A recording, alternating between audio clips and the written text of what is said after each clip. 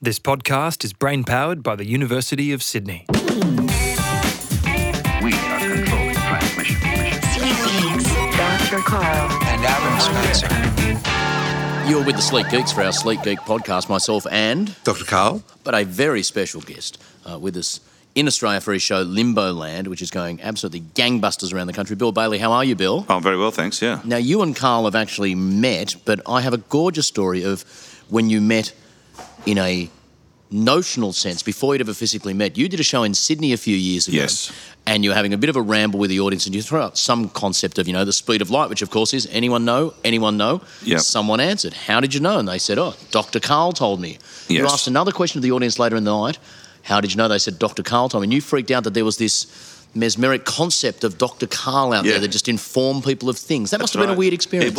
It was a very weird experience. It was, and it's exactly as you describe. I think I was talking about Heisenberg's uncertainty theory, and I was talking because that particular routine was about the fact that I was trapped in an airport once and in Indonesia, and there were two English language books available. One of them was Tom Clancy's Patriot Games, and the other one was Stephen Hawking's Brief History of Time. And so I took these two books and as a kind of a starting point for my show. It was like compare and contrast these styles of Clancy and Hawking. And so I was sort of deconstructing Hawking's book a little bit and sort of saying, I think I should switch off the phone. Dr. Carl. Hold on a sec. I was deconstructing. The amateurs. Somebody's phone went off in the middle of the show, and who was that? Oh, Dr. Carl, and it literally was. No, and so I said was, and I was I was saying, well, one of the things that Hawking says, is that. He talks about the fact that light, it's sort of can bend. There's a sort of a flexibility to the universe. And I was talking about this, and I was saying about how do you measure quantum theorem? How do you measure quantum little parcels of energy? And I said that the smallest amount of light in the universe is actually the glove box light of a 1974 Austin Maxi, right? Oh, right. And I said, then I was talking about Heisenberg, and somebody said, and then somebody came up with the whole theory, and I said, well, how did you know that? And there was a long pause, and then somebody just went, Dr. Carl told me, and then I said, all right, and then I asked exactly as he said. I asked another question, another long pause. Dr. Carl, and I said, "Who is this Dr. Carl?" And I said, "Is there there's some sort of eminence, this kind of this strange this creature, this sort of I had this image of you as living on an island somewhere, and people come and you dispense wisdom. Is that near the truth, or is that? No, mainly I do talkback radio, and people ask questions, and there's an old saying in science: it's not the answer that gets you the Nobel Prize; it's the question. And so, one very deep one I'm still pondering is, with regard to phantom pain. Oh yeah. Do spiders feel phantom pain if they lose a leg? Oh, I know. I don't know. I mean, the whole central intelligence versus distributed. Oh, look, Because your phantom pain is when someone has lost a limb or a body part and they still have a sensation of pain in that area, even though that clearly doesn't exist anymore. And why are they still sensing that? Yeah, that's right. Yeah. And part of the reason for that is that the brain is, firstly, we humans are born 2 years prematurely in a rather bloody event where the brain is all full of blood. And if that happened to an adult, they'd be incapacitated for life. And then your brain basically is prejudiced by your late teens, and your senses are not as though they're openings into the outside world where smell and light and other sensations come in, but rather they're fact checkers. I am prejudiced that is a table, just the merest glimpse is a table. Yeah. So phantom pain fits in that same category where you're faking reality. As the hippie said, reality's for people who can't handle drugs. Yeah, that's right. Yeah. I don't know. I don't know whether a spider would would miss a leg. I mean, we've got it would probably get on fine with. Well, yes, the thing is... Just 7. Yeah, Just 7, yeah. We've got central intelligence, so our brain says, oh, you've still got a left hand. But does a spider have central intelligence to run its legs or distributed? You see, a cockroach has distributed intelligence. So a wind current comes towards the back legs start running, and then later a signal is sent to the brain. Yeah. Oh, by the way, Bill Bailey's coming at me with a rolled up newspaper. Just thought I'd like to know, please don't put our body in this risk in the future. Yeah. So they have distributed intelligence. Oh, I see. I think I might have a bit of that, though. I think I tend to start, I think my legs pick up things before my brain does. Maybe that I've got a part You cockroach. sometimes you feel a bit of wind on the back of your legs and wind off on you the back go. of my legs, I'm off. The last time I was in this room was, in fact, to interview Peter Capaldi and Jenna Coleman. They were in Australia previewing the upcoming His First Doctor Who series. Yes. You scored a Doctor Who role Christmas special. Are we talking 2011? Yeah, I think it was 2012. I think it was. Yeah. Of which I think I read you saying you felt as happy as if you'd received a knighthood. Yeah, it is probably happier, I think, really, to be in a sort of an all-body suit with a halo mask on, running around the woods in South Wales as some kind of woodland marshal. It was a dream come true. It was great fun. Yeah, of course. I quite realised that the level of fandom of Doctor Who. There was people camped out in the woods trying to catch a glimpse of the new characters. Really? So we had to be once we were filmed, we had to be escorted from the wood behind screens so that no fans would take a picture of us. How did you score the role? Did you make a gentle intimation to them? Did they come to you? Was there a dance between people's people? There was a little bit of a dance, a people's dance, and yes, I think that's how it came about. Yeah, definitely. I think I'd made my very clear that I was a big fan. So and had been since I was a kid, since I clung to the sofa as the sea devils came out of the sea. Oh, yeah. So I think maybe that was it. In fact, when you did your show with the orchestra, where you did that famous musical piece of you took the chords from the Doctor Who theme, yes, and said, "Imagine if they were French jazz." Yeah, that's right. Because the actual theme of Doctor Who, which is they are jazz chords, and I reimagined it as a kind of Jacques Brel song, and I translated it into French, which works quite well. Docteur Qui, so it's kind of works quite well.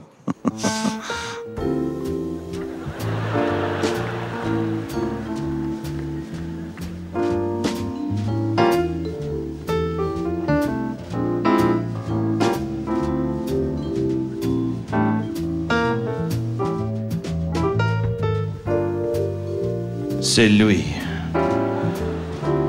Docteur Qui.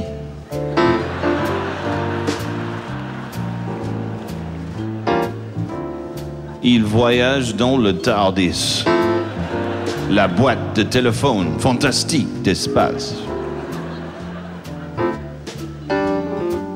L'intérieur est beaucoup plus grand que l'extérieur. Et ça, c'est le mystère du Docteur Qui.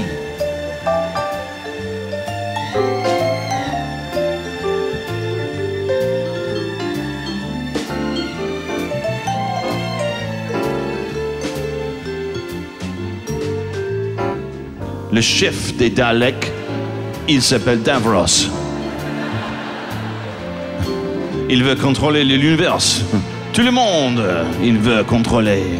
Il ne contrôle l'univers jamais. Avec les Daleks, le docteur est supérieur. Il rit. Je suis Docteur Qui. That was a great dream, playing the Doctor Who theme with an orchestra. Great. Your son, I remember, Dax, he was saying, the interview I read was you just started filming, hadn't taken him on set yet, but he was starting to just drop into conversation around the schoolyard. Yeah. By the way, my dad's going to be on Doctor Who. Yeah, that's right, yeah. He would say that. I think he said it every other sentence. Have you done your geography homework? No, but my dad's in Doctor Who. Did you take him on set? No. God, no. It was strict security. Oh, really? Oh, yeah. It was quite a big deal. I didn't really quite realise how big a deal it was. They transformed this set into some kind of Narnia, and it was covered in snow. and in South Wales at that time of night. You haven't done Doctor Who, but you've starred on another great Australian television show that I'm sure yes. Bill would be very impressed by with his UK roots. This is up there, Oscar level. I was in episode 4,550 of Neighbours. Really? Yeah, where the other Dr. Karl and I meet.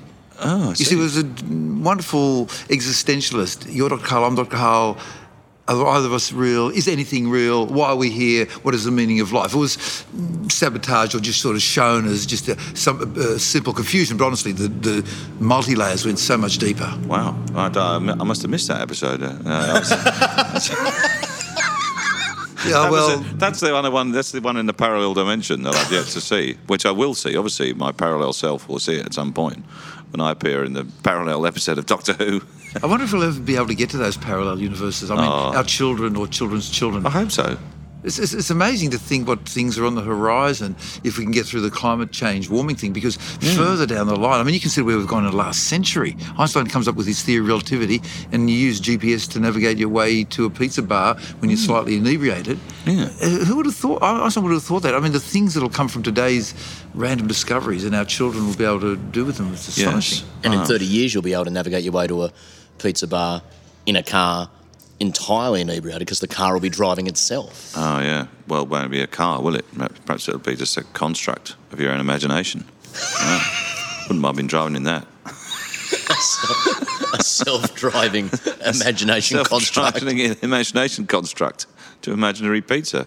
Never have to leave the house. It'd be great. Now, can I ask you about your show? Why did you call it Limbo? Because your show's called Limbo Land, right? Yeah. Now, according to this highly reputable questionsfromthebible.org, Yes. of course, Of course, yeah. limbo means the edge of a hem on a skirt or a zone between two different places. Then you go into the whole religious thing of... Yeah. So Limbo Land? Yeah, that's right. No, well, the thing is, I see the fact that I'm open to a religious interpretation of this, obviously, because limbo being sort of a state of transition, almost like some sort of area, a waiting room before one's allowed into paradise. That was the notion of limbo. And Like an Indonesian airport lounge with a copy of basically, Stephen it Hawking's is, yeah. Brief History of Time while you're waiting to get on the You're plane. waiting to get on the plane to the afterlife. To the afterlife, and you're not quite there yet. And I suppose yes, I'm aware that there could be a religious interpretation of that. And my intention was there's not. Limbo land is merely a kind of a state of transition, perhaps a gap between our expectation of what life will be and the reality of it. So it just sort of it seemed like a pleasing name as well. I quite like the sound of it. It actually just when you said that, it reminded me there's an organisation in West London where I live called the Aetherius Society, and they are a quasi-religious group where their sort of belief system is a kind of a potpourri of various things, Buddhist, Judeo-Christian religion, bit of psychobabble, the usual sort of thing. And their founder, George King, he had a vision in the 60s where he was doing the washing up in his bedsit, and a voice spoke to him and said, "You have been chosen as the earthbound representative of an interplanetary parliament." Wow. Which is, one of the greatest excuses for not doing the washing up thing I think I've ever heard. And you're going to take the bins out? No, because I've got to do this thing with the planetary parliament. Yeah.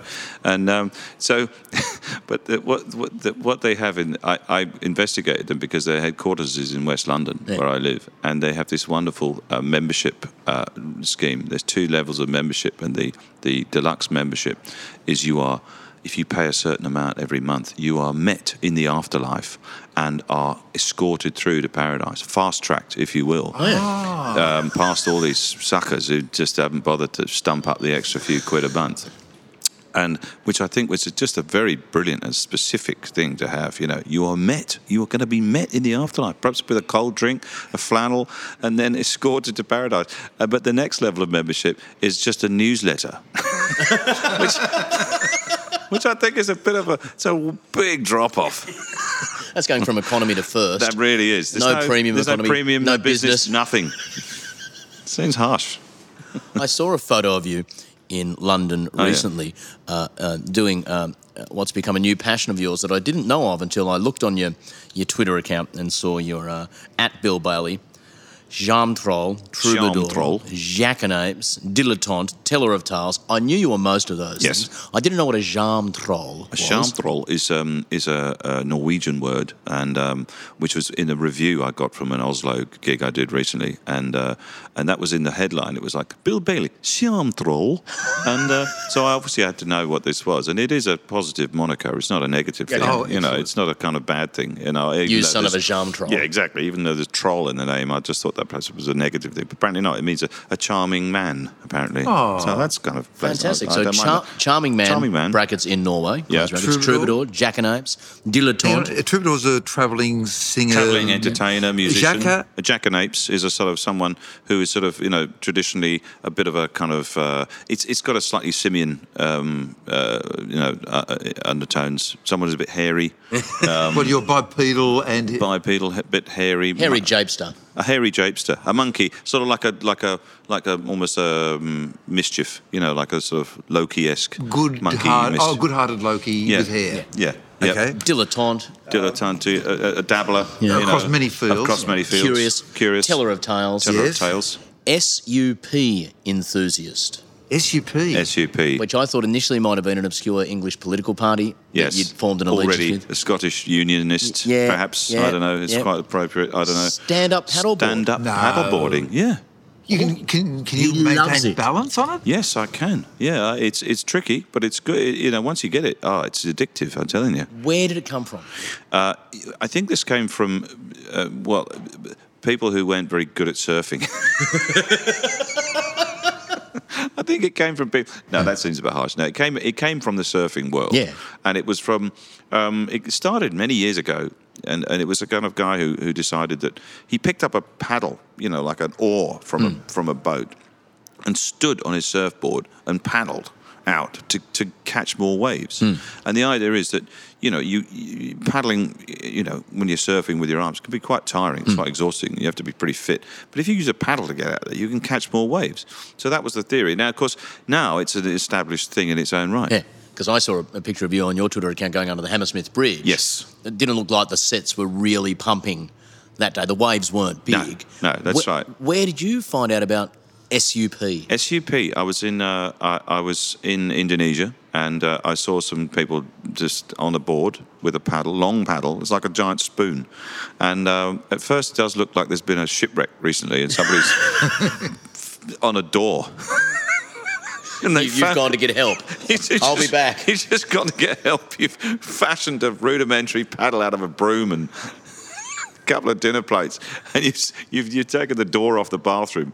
That's what it looked like. But actually, you know, now it's become an established thing. And back home, you know, I get on the Thames and I have an inflatable paddleboard, which you pump up and you get on, and the Thames is extremely tidal, so it's a bit of it's like going on a treadmill one way or the other. You know, you have to go downstream, upstream, but it's good fun. Yeah, I knew someone who rode in the Oxford-Cambridge boat race once, and they said you don't realise, if you don't know the river, Yeah.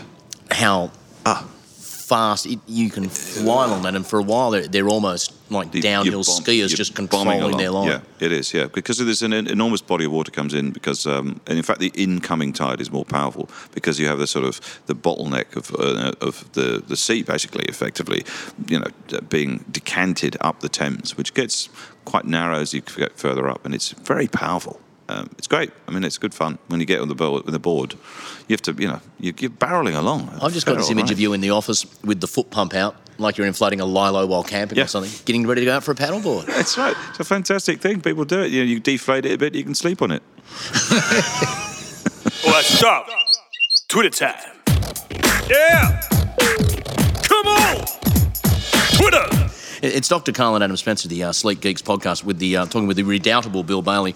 We asked our listeners to send us a couple of questions on Twitter that they'd like to ask you. Okay. And the way I've reprinted them, none of the people's names or Twitter handles have come out. So if you're listening and you think that sounds a lot like a question I asked, I think you can safely assume it's yours, good listener, and thanks for it. Bill, there's a theremin at the Backer Museum in Minnesota. Mm-hmm. Could you do a tour constructed purely on visiting various theremins around the world? Yes, I think you could, yeah. Actually, I mean, I think that's probably possible. I think it would maybe be a lot more widespread than you might think. I think theremins have spread out around the world hugely. I think they were immensely popular. So you've done your bit propagating. I have done, yeah. In fact, I brought a brand new theremin to Australia with me for this. What? Tour. Yeah, it's never been used on the stage before. It's the mini version of the theremin. It's called the Theramini. And there you go. And it's unusual because they found a way of quantizing the notes so that with a traditional theremin, you move your hand closer to the aerial and you get a sort of steady increase in pitch in a sort of glissando like this. But with this new theremin, they've quantized the amount somehow into notes, into chromatic discrete notes. So discrete notes. So as you approach the area, it goes like this. So it becomes immensely more playable. I anticipate a huge increase in this upswing in theremins after this. What's it like breaking a new theremin in? Is it in mint condition, ready to go from the moment you turn it on? It's absolutely box fresh, and I'm sort of trying it out for the very first time. So it's hard because I'm trying out a new thing, but it sounds great. If we want to see Bill trying out the new theremin, it's the Limbo Land tour that he's in Australia for. Best just to search Limbo Land online and find the tickets. There's nothing else called Limbo Land out there. Except people who like to dance in an odd fashion. In October. This one seems to be shallow at first, but it has depths. This is from Bowling Crony. If you could regrow hair by applying ground up barn owls, would you do it? I think they're saying if you could regrow your hair by killing some endangered species, would you do it? Oh, really? This is an ethical issue. I know. Isn't it? It's basically ethics versus vanity, isn't it? And you'd like to think ethics would win. I'm not entirely sure. If I was shown a picture of myself with a big lustrous head of hair, hey, see, that's how you'd look. And then, I don't know, and I didn't know the barn owls. I hadn't met them. Well, for a little while I was able to convince my daughter that when she was 3 years old that there was a previously undiscovered anatomical communication between one's skull in men as they grew older and their ears and nostrils, and the hairs migrated through, and for a little while she believed me. Right. Do you know what? I believe you. I'm willing to believe you. I would suggest, Bill, you have a certain lustrous hair. Yeah. It just... It's just moving around. Starts a bit further back. Yeah. Making way for your advancing brains. That's exactly as I would describe it to my own son. I have a kind of a rear-facing mullet. A skullet, in fact, is how I describe it. Dan Beasley asks, cost-benefit analysis, and this is for all of us, expanding your mind with drugs and alcohol versus the damage it does to your body. Whoa. So it's another comparative. It's like the trade-off between I see. Right, so the doors of perception against, long-term cardiovascular fitness and cardiovascular fitness. Yes, I see. Well, I don't know about you, but it's a no-brainer for me. You'd have to just try in moderation. I'd be willing to sort of sacrifice a little bit of lack of mobility for maybe a bit of some kind of insight. Well, Paracelsus back in the 1500s or so said all drugs are poisons. What matters is the dose. And then the second factor to bring in is virtually every animal in the animal kingdom uses drugs.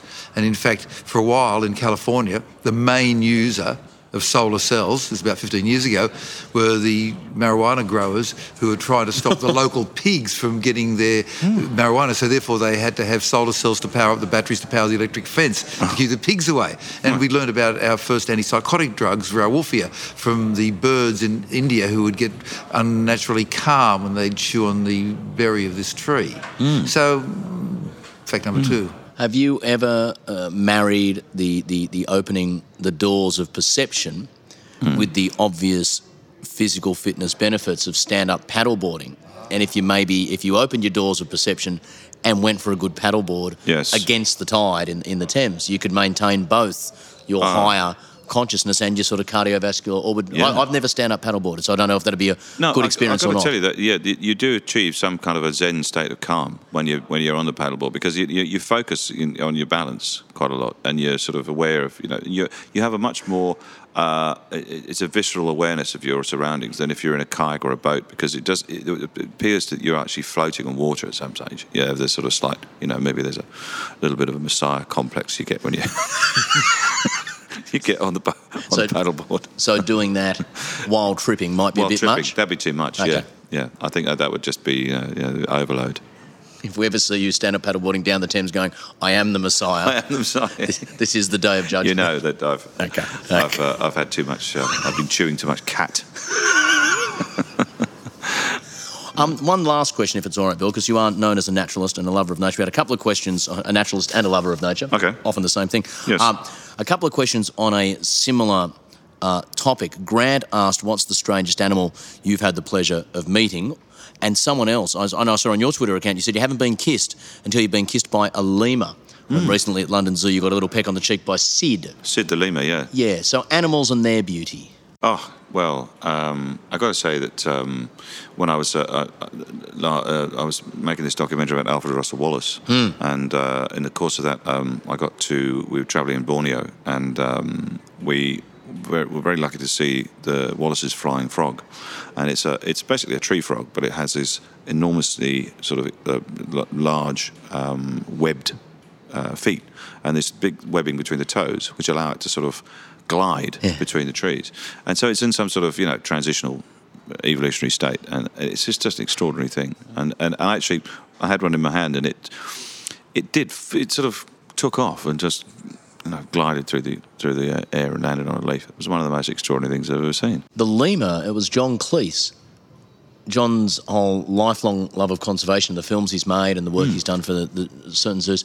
He was at a zoo in 1954 at the age of 12 and saw a lemur and just said, bang, and his life changed forever. Yeah, they're beautiful things. There's a kind of, I was just, I got to meet it at London Zoo, and then it turned around and licked me on the side of the head. Oh. They have a big tongue? Yeah, it's quite How big big. was this lemur? Lemur? Yeah. Creature with big eyes, biped? Yeah, that's right. It was quite a long tongue. Okay, I don't maybe... know there was something on the side of my head. I don't know what it was, but it rendered the lemur very calm afterwards. So I presume that if we did get around to Di's tweet, which was, any chance you could join us for a drink after the show, your answer would be, possibly, but you can't lick the side of my face. Yeah, that's right, exactly. I can't be responsible for what happened. It has been, as always, a pleasure, Bill. In Australia for the Limbo Land tour, search for Limbo Land on any search engine is what I would suggest you do. If anywhere around Australia you want to go and see the great Bill Bailey. Thanks a lot for your time, mate. Yeah, welcome. We are controlling transmission. I don't understand what's going on here. Sleek Cakes.